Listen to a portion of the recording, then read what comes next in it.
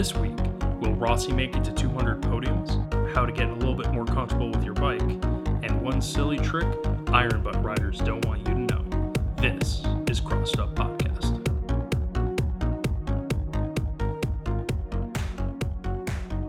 Welcome to another Crossed Up Podcast. Jeez. All right, Brian. I'm Brian. And I'm Derek. And this is the Crossed Up Podcast. Welcome back to another week. Yeah. Another week. We're still doing it. So... Don't say it like that. Why do you have to... You did this last week, too. You brought it there. We're still doing the podcast with full range of motion. Right. And we're happy to bring the podcast. But we should probably get right into it because we had a bunch of topics we wanted to talk about today. So first things first, we're going to skip last week's race. Yeah. And we're going to talk about this week's race, which wasn't super eventful. Yeah. A lot of kind of tie-ins to the last race, though. Yeah, there were some similarities. Rossi, last race, was trying for his 200th podium. He is still trying for his 200th podium. Yeah. Crashed out of both races. Let's see. Fabio Quartararo won. Yeah. So that's great. It was really the most eventful part of the it was the whole thing. Was just, you fell asleep. It's okay. It was boring anyways. It wasn't a super entertaining race. It started out pretty entertaining with the triple incident there with Petrucci, Davi, and Zarco. Petrucci hit the brakes. Zarco anticipated him falling, hit his brakes, lost his front. Davi hit him. No, he slid into Davi. Oh, yeah, I'm sorry, yes. Yeah, he slid into Davi, who was on the outside of the turn. So Ducati takes out Ducati, which takes out a Ducati. And there were a lot of Ducatis involved in that. Yeah, and the funny part was when they talked about the crash, they put the little graphic up and it says riders involved, and it says Zarco, Davi, and Petrucci, and I go, why is Petrucci on there? And then we see the replay. It's like, oh, that's why, because he made Zarco grab a fistful of front brake and just tuck the front into Davi. I don't know if he overreacted. I mean, he overreacted because he crashed. But, I mean, I think it looked like Petrucci was going down. He probably grabbed a sufficient amount of front brake during a normal race, but it was the first lap. Tires are cold. And maybe overestimated his front tire grip or whatever. Yeah. Took out Davi, who was on his knees. Yeah. And was like, no! It was a moment. Yeah, it was pretty funny. He just sat there and stared into the sky and shook his hands. He saw his number one spot in the MotoGP just poof.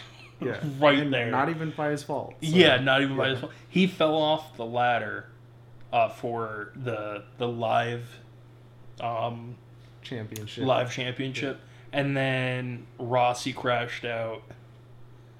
And somebody else crashed out. And ended up still being in fourth for the live championship. So he's still got a shot. Rossi doesn't. I don't know if Rossi's going to get his 200th podium this season. He may have to race for another season to get it. He has already signed for another season. Yeah, he did. Which he signed. Crazy. Did he sign for more than one? Or was it just one? I doubt it. I think it's just one, but I didn't want to look because spoilers. I saw an article talking about him.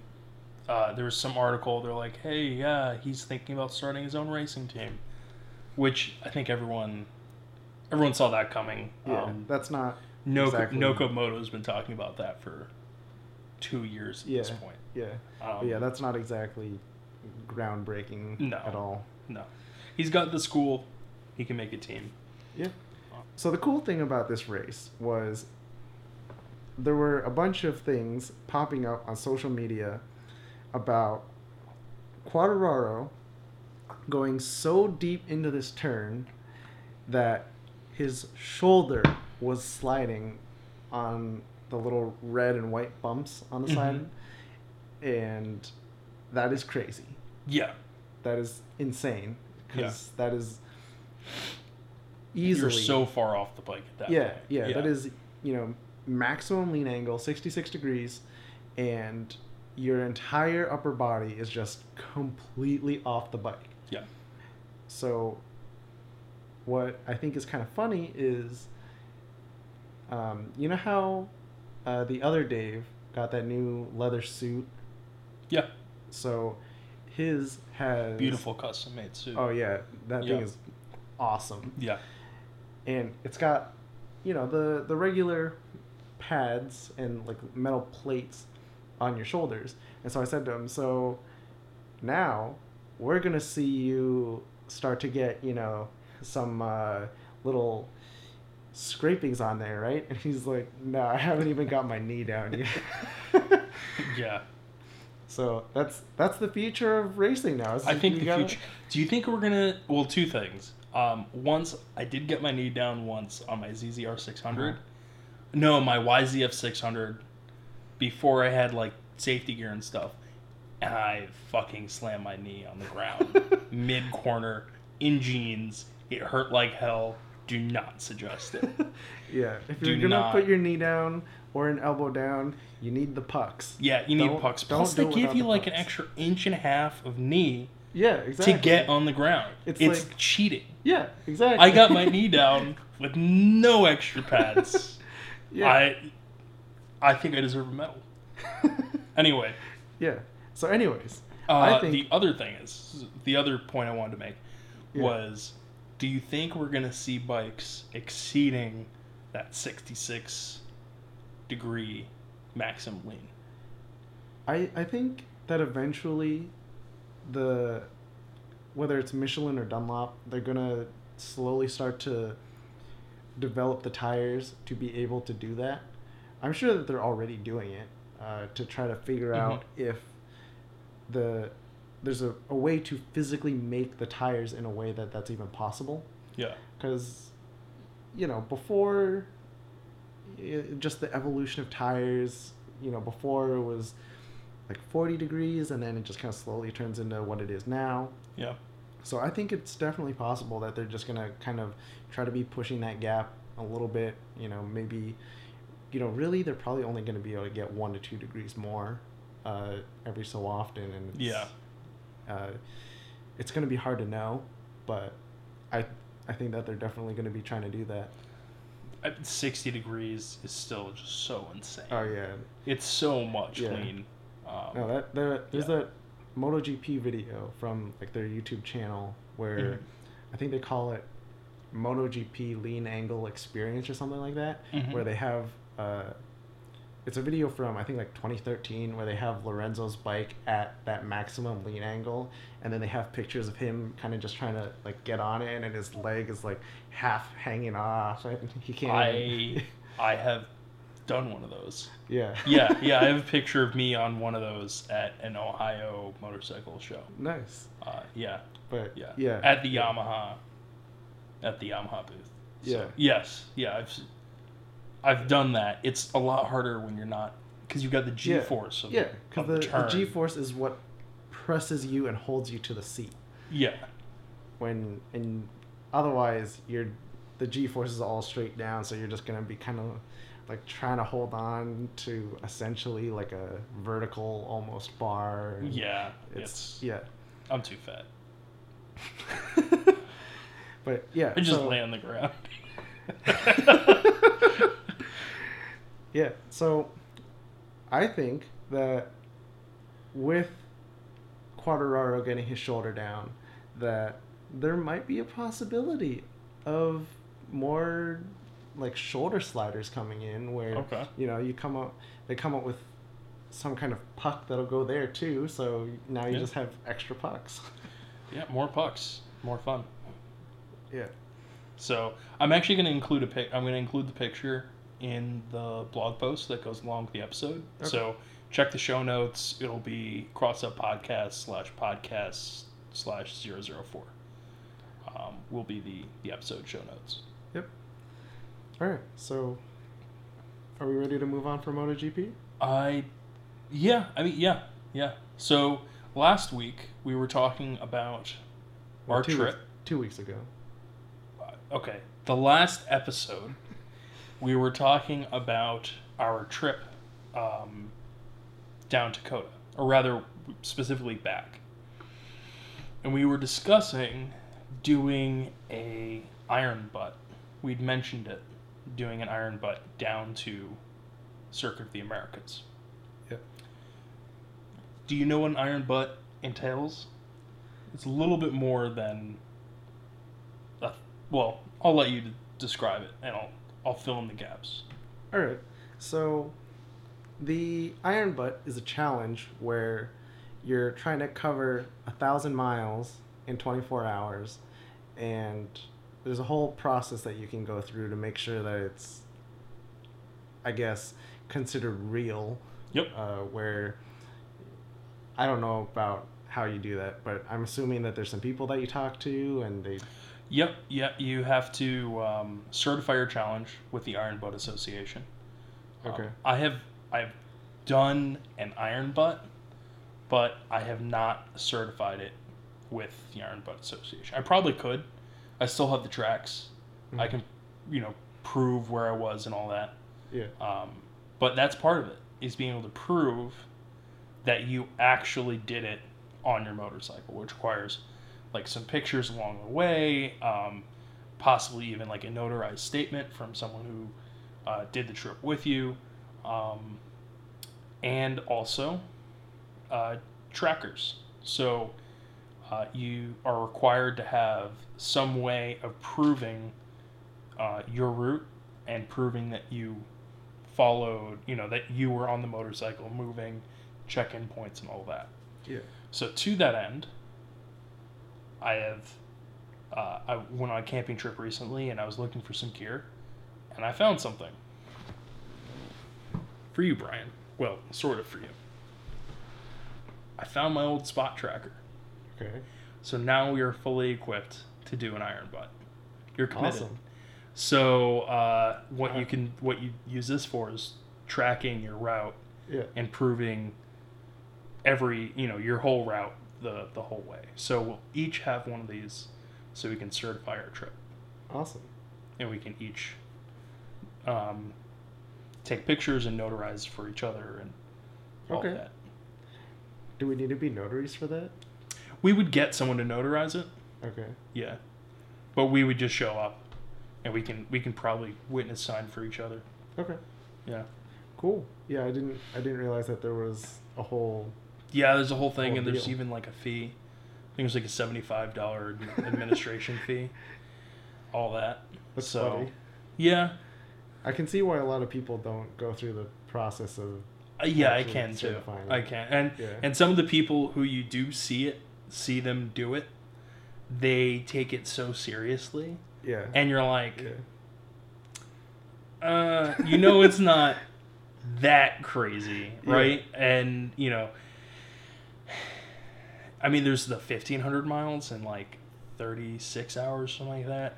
That's a lot. That's a lot. Yeah. That is hard. I mean, you do have time to sleep. Yeah. Right, so you can break that down into two 18-hour days. But Yeah. Anyway. Yeah. So yeah. But yeah. All right. You're ready. So let's talk about a little bit of the logistics. So, what I was thinking is that the day of is probably going to be kind of challenging, and we'll have to start very early. Basically like yeah. 6 or 7. Because when you're doing that many miles, you really don't want to do a lot of it in the dark. Mm-hmm. And so you just kind of have to start early. Yeah. Yeah. It's better to start your day in the dark from my experience. Yeah. That way, because at night, things like highway hypnosis start to set in, and Yeah. the lights start going past, and your eyelids start to get heavy. It's a lot easier to start late and continue through the day. I would even say starting, if you can afford to mess up your sleep schedule enough, starting at like, midnight. Okay. So like ride until the morning, keep riding all day. That'll help keep you awake. You'll probably get there by sundown for sure. Because it takes about 20 hours to do, in my experience, it takes about 20 hours to do 1,100 miles, 1,150 something miles. So that's kind of, I did have a 45-minute stop where I witnessed an accident. I witnessed a drunk driver. Okay. And that also slowed me down because it was weird. We're getting off on a tangent, but I organized basically using hand signals, got 2 trucks to stop traffic behind me because this person was weaving in the middle of the road. Like they were all over the place. Yeah. So it was me, 2 semi-trucks behind me blocking traffic, and then the person in front of me weaving all over the road. Okay. Eventually she hit the beginning of a guardrail and flipped her car over, landing on the roof. Yeah, and I was the first one on the scene, and helping her because I didn't have anything to break the window or get her out. I also didn't want to touch her because the car had just flipped over. Yeah. And getting her to dial 911 while also being on the phone with 911 via my headset. Yeah. I had been keeping them appraised of what was going on, but we were in such a deserted area, there were no cops nearby to help pull her over. Ambulance came, fire trucks came. They had to cut down a fence because they came on a side road. They cut down a fence and got her out of the truck, and I had to stay there for like 45 minutes. And the group left me behind because the support truck was behind me. And they were like, all right, here's some water. All right, see you, Derek. Bye.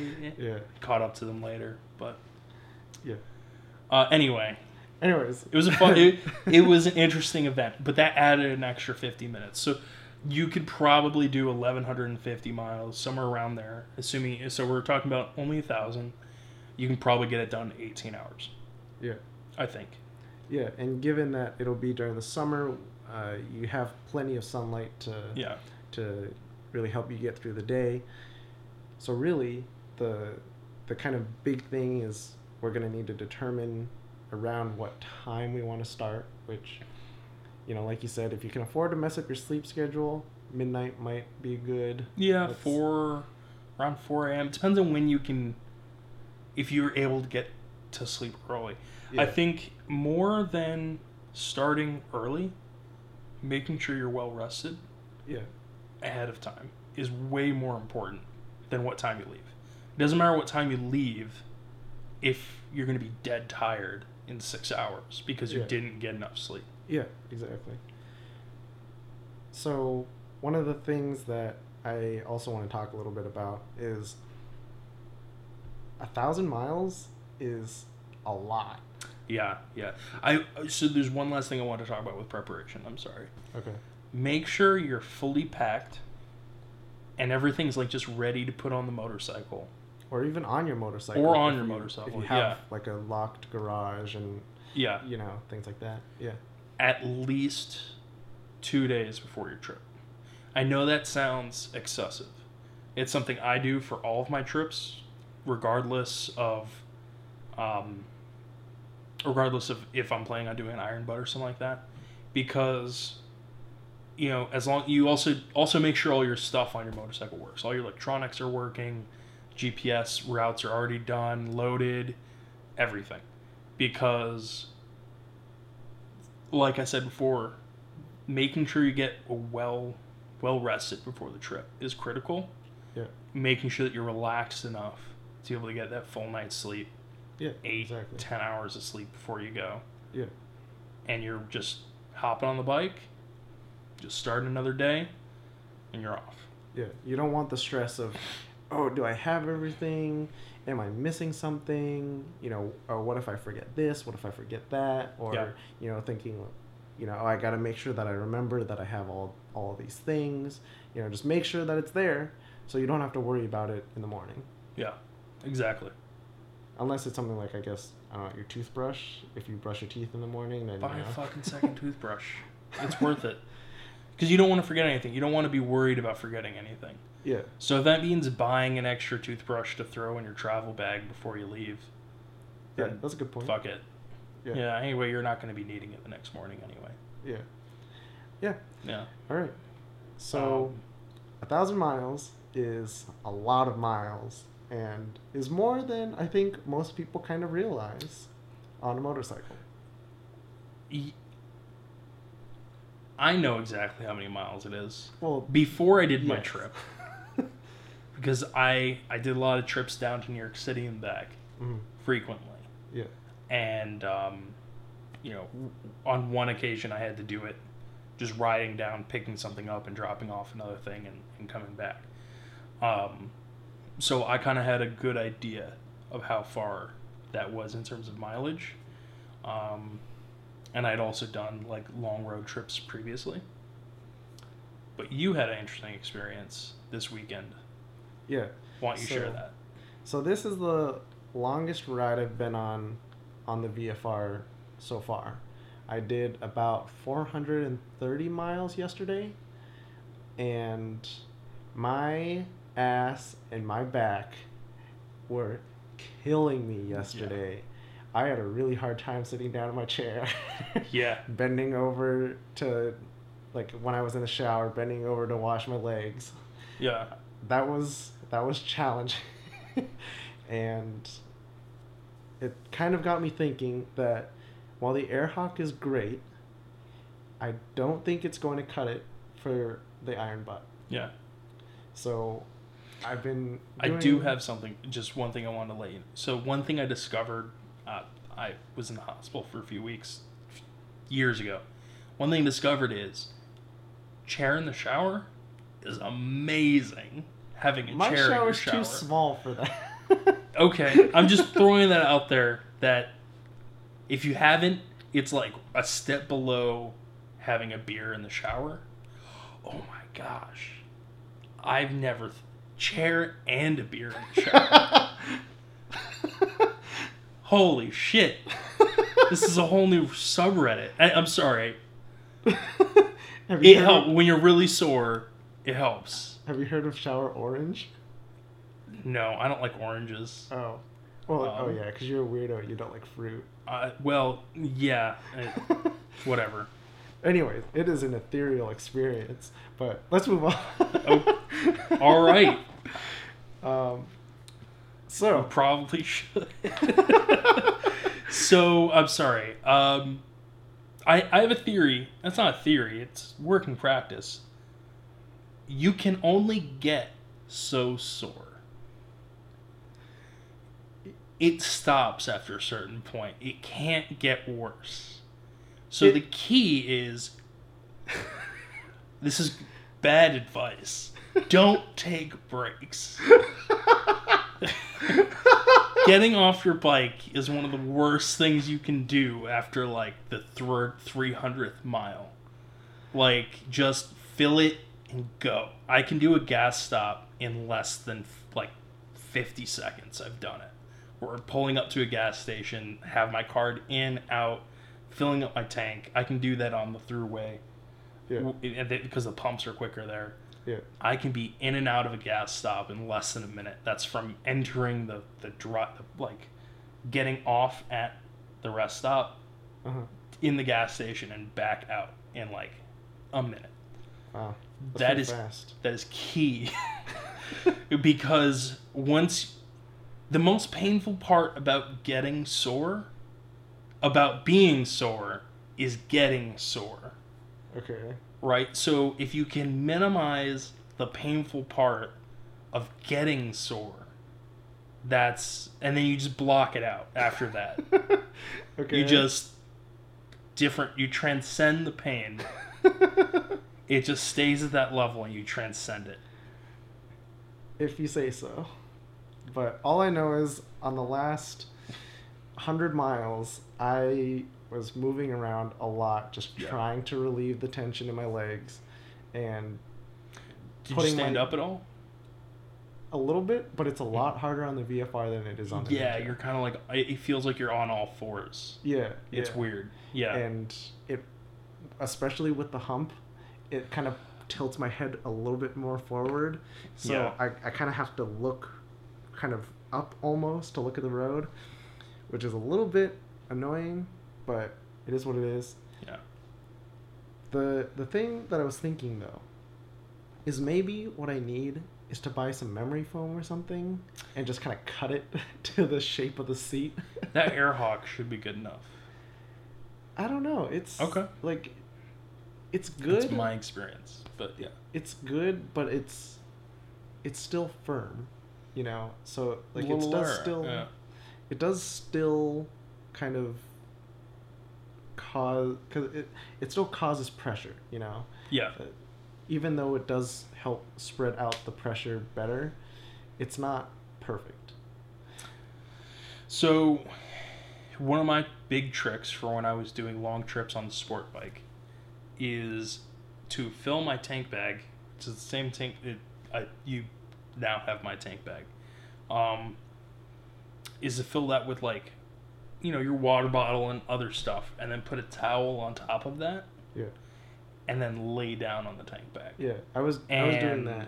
Yeah. Yeah. And that was really great for helping kind of relieve some of the tension in my lower back. Mm-hmm. But I think that a lot of the trouble is really just that there's only so much you can do. Yeah. And you know, you have to move around a lot.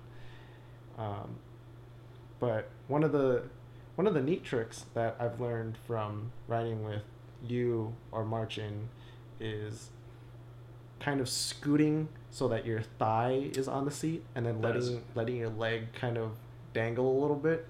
Oh man, that is amazing for letting some of that tension out, especially because my pegs are quite high up and are that's very also sport-like. It's a very handy technique for when you find yourself on a road trip and like you're noticing that there's a really big bald spot, and maybe if there's some like cords starting to show in your tire. I've seen people do it. So what you do is you do exactly that. You ride with the bike underneath your thigh, but your body's upright, so that the bike is leaned over like it's turning, and you're counter steering so that you're riding on the edge of the tire, and because that'll have more tread on it when the center has cords showing or is just really, really low. And that's a good technique if you find yourself on a long trip and you need to get a new tire and you need to get somewhere. Like the nearest tire is 300 miles away or like 200 miles away, and you don't have 200 miles in your tire. You crank it over and drive it at like a 45-degree angle for hundreds of miles to get another tire. All right. Yep. Good to know. Good to know. Yeah, keep that one in the back. And speaking of tires, I want to talk about how this is a little bit of a tangent. But I found out the VFR is an amazing adventure bike. Yeah, you told me about this. Tell everyone else. Yeah, so on my way back from my ride yesterday, I was down in Pennsylvania, and then as I was coming back up, I was just kind of exploring some different roads, and I pulled over into this little kind of park, and I just put in my phone, okay Google, take me home, and it gave me this really weird route where I couldn't just get onto a highway and just slab it home. I had to go through all these weird rights and lefts before I could get to a highway.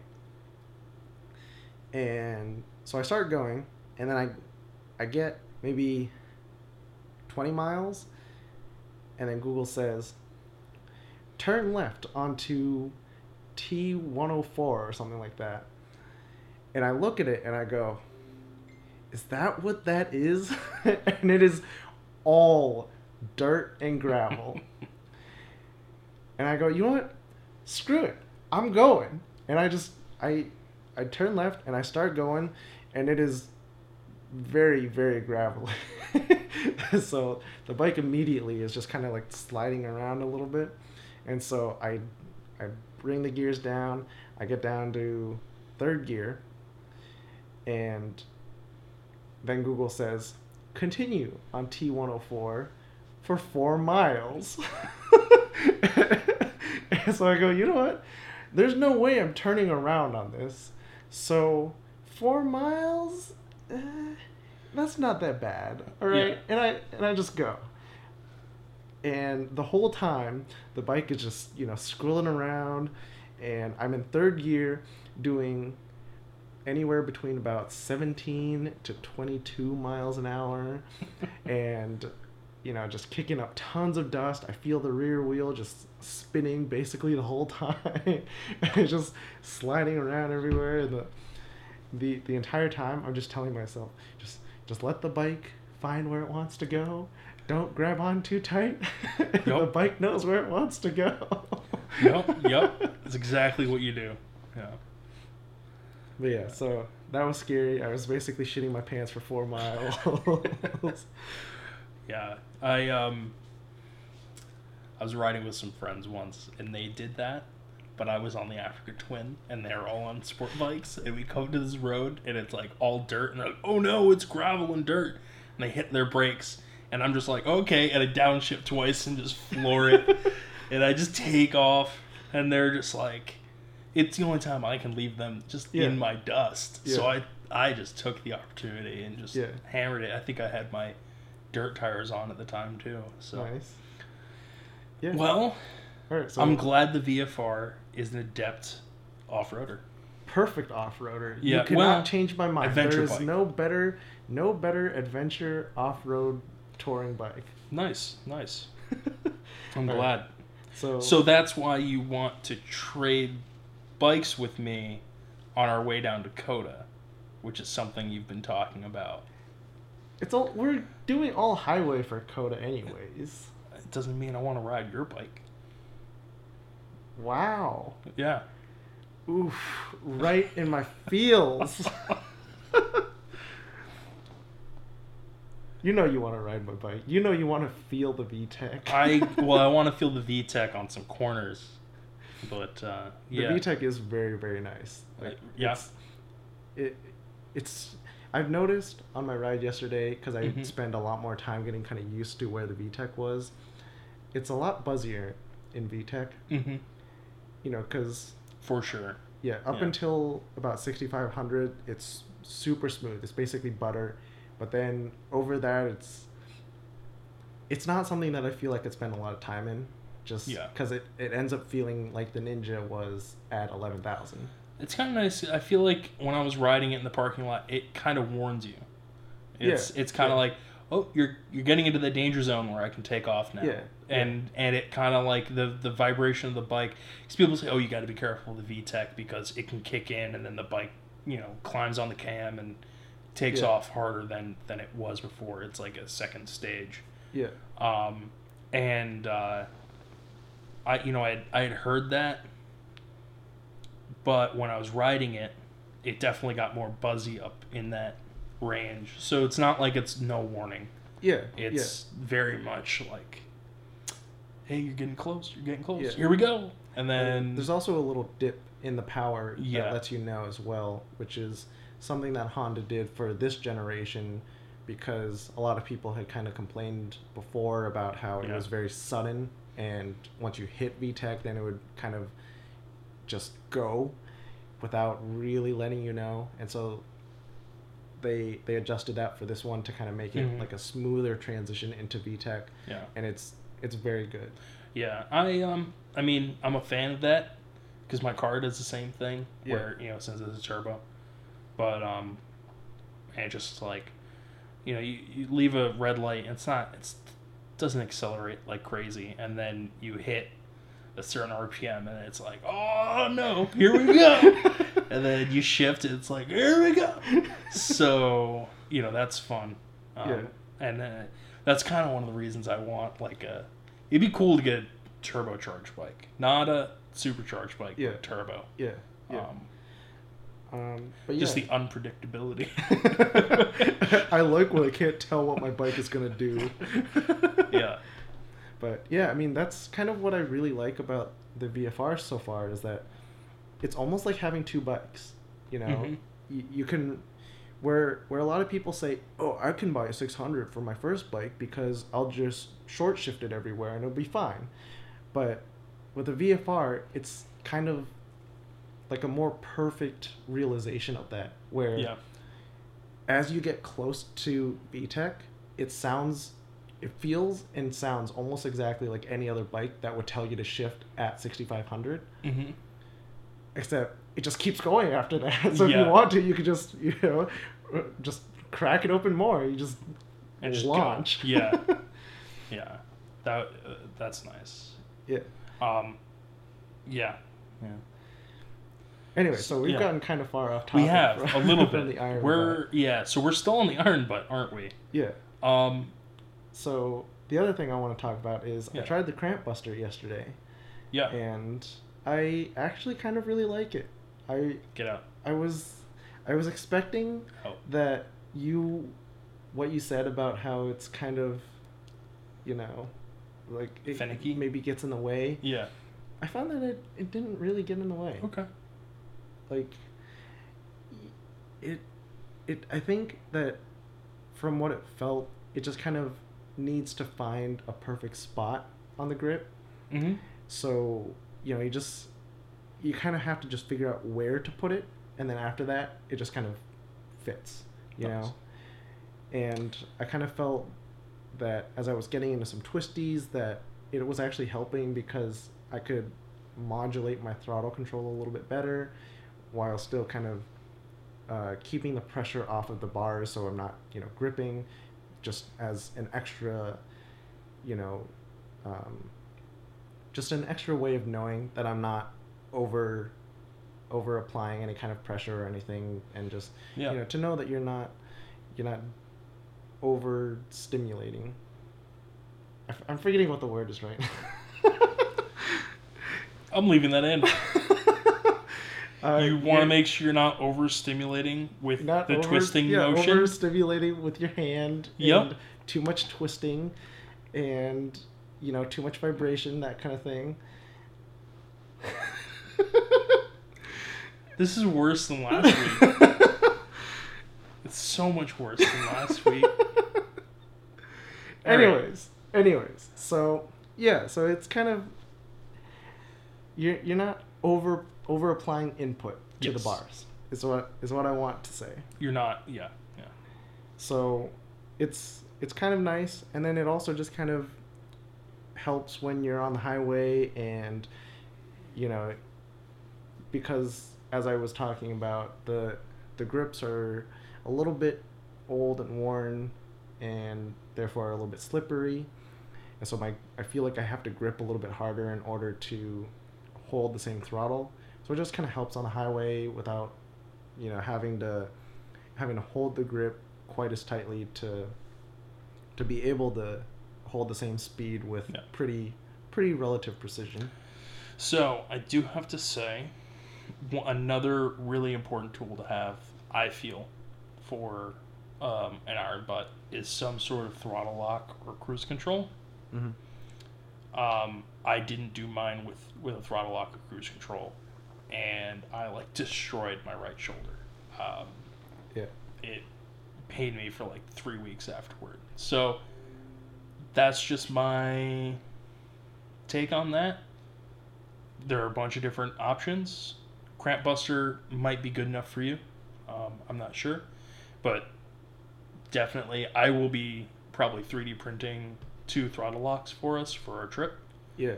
Yeah. Um, Either way, having both is not an issue. So, yeah, there's nothing wrong with having both. yeah, for sure. So our next topic is trusting our bike. Yeah. What do you were the one who suggested the topic, so what do you mean by that? Yeah, so just basically, it's really important to be able to depend on your bike in any situation, right? Whether that's reliability or knowing that when you put it into a corner, it's going to go where you want it to go, that sort of thing. And knowing that when you give it some amount of throttle, that it's going to do what you want to do. Yeah.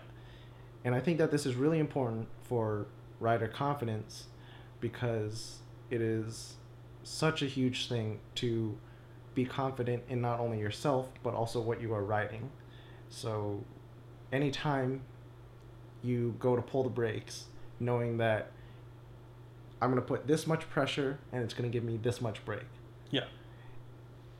So as far as trusting your bike, I kind of want to just, have kind of an open conversation, I guess, about, why is it important and what kind of things can you or me or anyone out there do to make sure that they trust their bike and make sure that you know what your bike is going to do. Mm-hmm. So one of the things I like to do to make sure, I guess just kind of like as a trust building exercise between you and your bike, I guess, or just what I would call practice fundamentals, are practicing things like braking from 60 miles an hour or faster, but 60 is a good place to start. So panic braking, like someone in front of you just slammed their brakes. You have to stop as quickly as possible. What are you doing in that situation? A lot of the times, that safety training, one, make sure that you have that reaction when you actually need it. So when it's time to actually slam on those brakes, you're prepared to do that properly without locking up your tires. But also, it gives you an idea of where that limit is and what to expect at that limit, as well as you can kind of build backward from there to kind of understand where your performance is going to be. So I know if I'm going 60 miles an hour, I pull back the brake this much. I know that in my case, ABS is going to kick in on my front tire or my rear tire. And I know that it's going to stand my bike up a certain amount. I know that my front suspension is going to be fully compressed. Yep. And I know how that's going to change my ability to weave or dodge something that happens in front of me.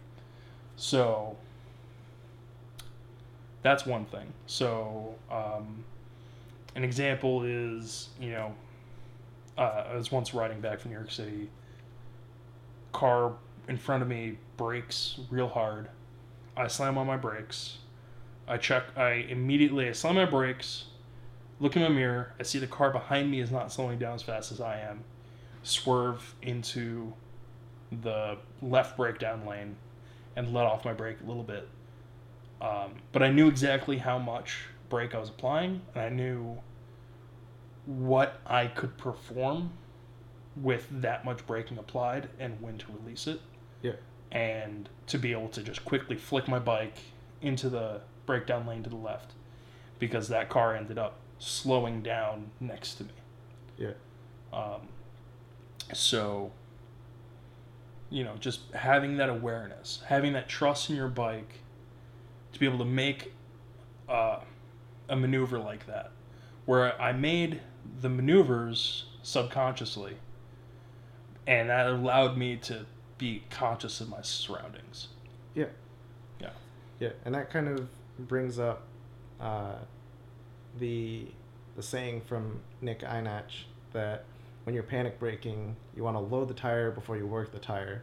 Yeah. And anytime you just grab a fistful of front brake, you're going to wash out the front tire. Yeah. You're going to lock it up, and it's going to not do it what you want it to do. Yeah. So you have to... Even with ABS, you're not going to lock up your tire with ABS. Yeah. But you're not going to be braking as hard. Exactly. You're exchanging that constant braking force for a pulsating braking force.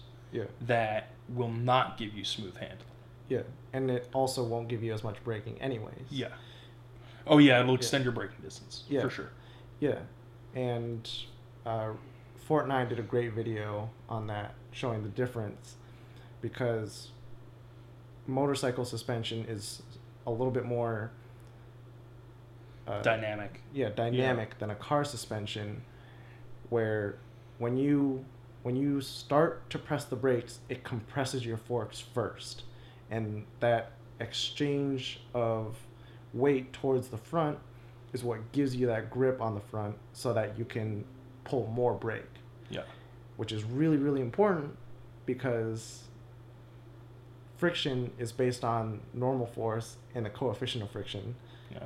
And so increasing that force onto the front tire is what gives you more traction. Otherwise you just have no grip there, and it's just you're gonna lock it up and it's just gonna slide. Increasing your braking force over time, instead of just instantly applying a lot of braking force. Exactly.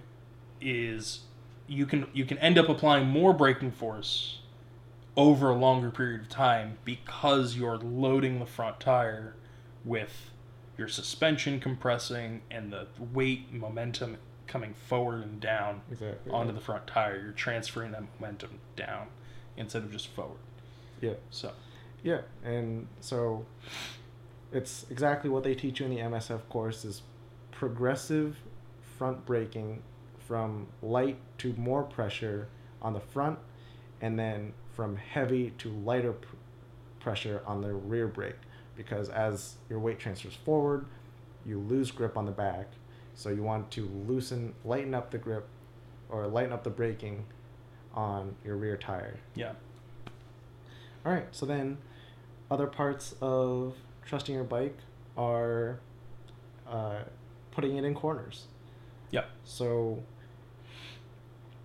when you go to put it in a corner, and you know, let's say this might be different for different people, but let's say you look where you want to go, you scoot your butt off a little bit, you turn your shoulder, look towards your mirror, extend your chin a little bit, and then you start to press on whichever handlebar.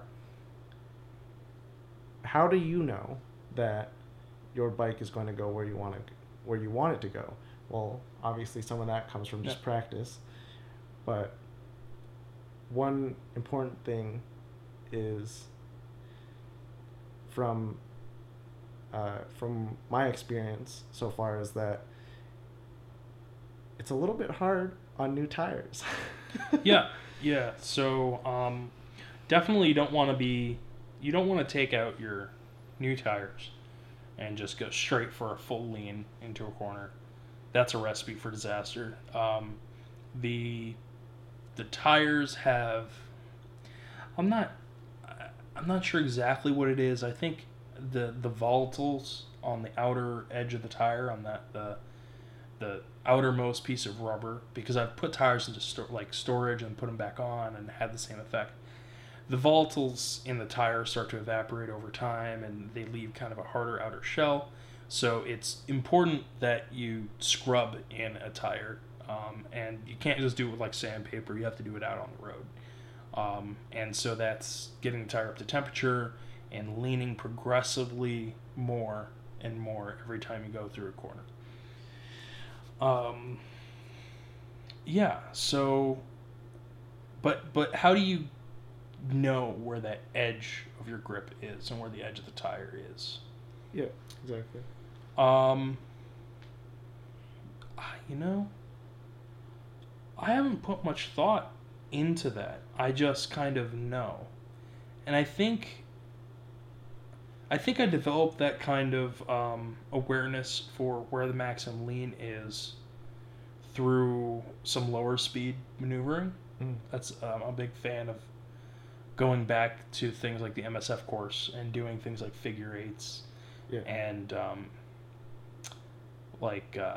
kind of treating them out. I don't know if you've ever seen, there's a Yonkers Police Academy video where they're taking these Harleys and throwing them around through a tight course. Mm-hmm. And doing that kind of practice, I feel that benefits me in knowing where the limits of my bike are. Yeah. In terms of like flickability and leaning and like keeping it over on the edge, balance, that kind of stuff. Yeah. Yeah. And I mean, really what I kind of want to get at is when you start to feel the limits of grip, how do you know exactly what that limit feels like? And then how do you know to back off a little bit? That's where I think riding in the dirt comes in really handy for me. Yeah. Knowing that feeling of having the rear tire start to slip and what that feels like on my hips, and being able to translate that into not just a oh shit panic moment where my rear tire, my front tire maybe doesn't do exactly what it has been doing. You know, it takes that step out or a little bit of a slide, and being able to take that and say, oh, all right, I'm losing a little bit of grip in the rear. I'll back off the throttle slightly, or whatever, stand up the bike a little bit. Take a wider line so I can reduce my speed, lean back in. Yeah. As someone who only has really street experience, what I found is that really the only time that I feel the feeling of losing grip is either when I start to hit the chicken strip where the tire hasn't really been scrubbed in yet, or when the tires are, you know, fresh, brand new tires. Mm-hmm. Then it's obviously, you know, a little bit challenging to describe exactly what that feels like to someone who hasn't felt it before. But it's almost like when you lean the bike over, it's unsure of where it wants to go. Yeah. And your front tire is kind of, you know, oh, I'm pointed in this direction, and then your rear tire is kind of, I don't know if I like where I am right now, and then it might step out, Mm-hmm. you know, even by the tiniest fractions of a millimeter, and you're going to feel it. Yeah. So it's a little bit challenging to describe to someone, but, you know, the big thing is knowing what that feels like and being able to handle it without panicking. Yeah.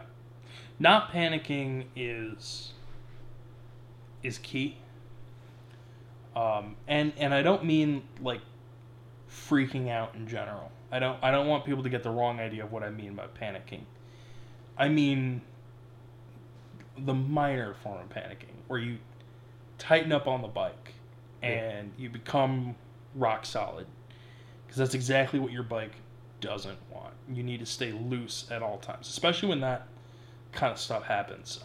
Rear steps out of my bike, my butt may come completely off the seat.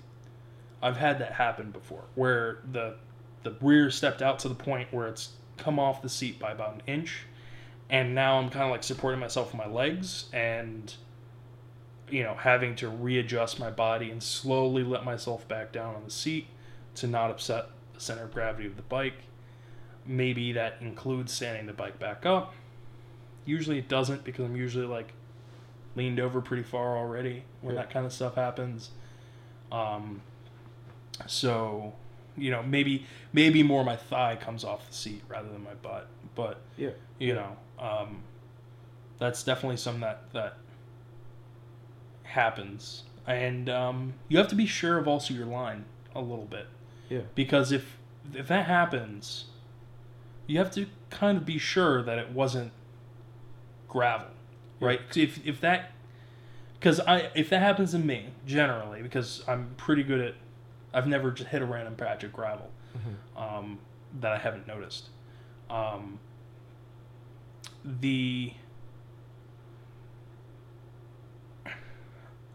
If you get that feeling and your brain immediately goes to, oh well, I'm going down, I feel like you've lost.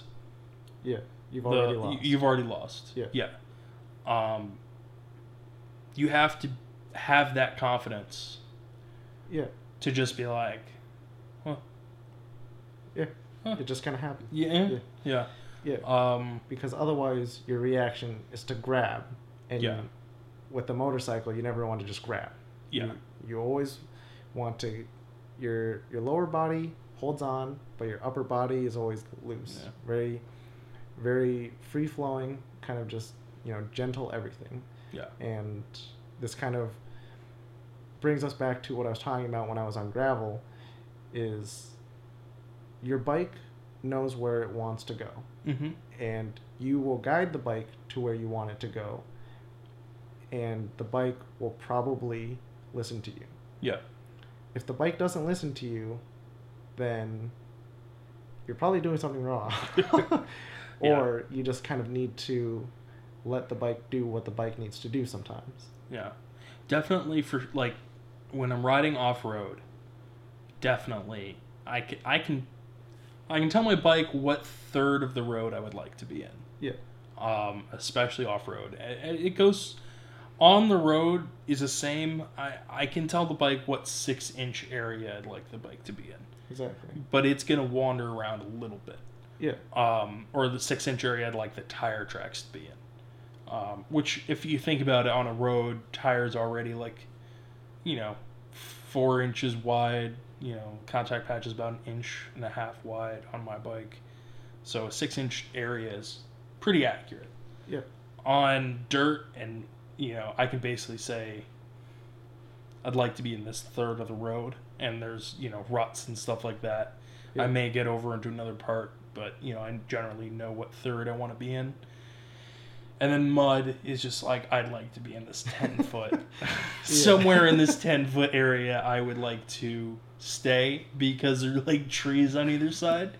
And that's when it gets hairy. But, yeah, so just knowing, kind of, just allowing the bike to do its own kind of micro movements, Yeah. Allow it to be where it needs to be. Yeah. And trust that you're just giving it, there's no artificial intelligence or anything like that, but trust that you're giving it the correct, macro... broad picture, I'd like to be in this area of my lane. Yeah. As long as you know how to choose where you want to be correctly, and then you guide the bike towards there, it will probably do that. Kind of another big thing is how to position your legs in a corner. So... Mm-hmm. That's kind of a big thing for making sure that the bike goes where you want it to go, is, when you start on your line, you don't have to put your butt off the seat. You don't have to be Marc Marquez. Really, you don't have to move your butt at all. And you don't have to move your knees either. Yeah. The majority of your weight is in your upper body and chest. So really, I'm going to kind of counter argument you here. The main thing is to make sure you know what you're doing with your upper body. Yeah. And that is when you're pushing it and you need to lean into a corner, the easiest thing to tell people is kiss the mirror. Yeah. So that's putting your face right up in that mirror area on the side that you're leaning. Yeah. Most bikes, it's somewhere over the hand grip. Just kind of think about putting your chin over your wrist, sort of. Yeah. Not so much the legs. Getting your half your butt off and maybe moving your knee out a little bit will help make room for you to lean forward and leave room for and make it easier to move your body. At least for me, since I have a gut, it helps. Yeah. But yeah, that's my one big tip for people who want to get faster, is to kiss the mirror. Yeah. Yeah, and this is, I guess, a little bit more of an advanced technique, but mm-hmm. what I've been finding works really well is kind of thinking, weight the outside peg, mm-hmm. where, the way that any kind of professional would describe it is that you're locking the leg to the gas tank through the corner. No. But I find that kind of it might actually almost be overthinking it to do it like that. Yeah. And the easiest way to start is just weight the outside peg, you know? Just essentially all it is, you know, put a little bit more of your body weight and kind of it's like pressing onto that outside peg, and then I've been finding that it really helps to stabilize the bike, and it makes it so that the line that I want to be on is way cleaner, way smoother, and it just feels a lot better. Yeah.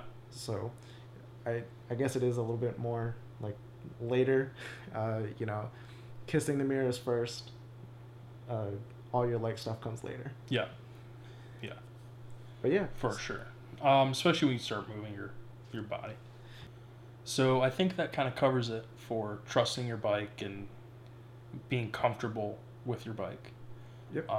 If you want to share how you get comfortable with your bike or how you practice your emergency maneuvers or whatever it is that helps you get more in tune with your motorcycle, let us know. There's a contact form right on the homepage of our website. That's crosseduppodcast.com. And you can use that to shoot us an email. We'll get back to you or reply to you in the podcast. And yeah, I hope you enjoyed the show. Yeah, thanks for listening. We'll see you in 2 weeks. 2 weeks. Hey, thanks for listening to Crossed Up Podcasts. New episodes come out every 2 weeks, and if you're interested in finding our back catalog, we can be found on Apple Podcasts, Spotify, and most other places podcasts can be found. You can also find our catalog at crosseduppodcast.com.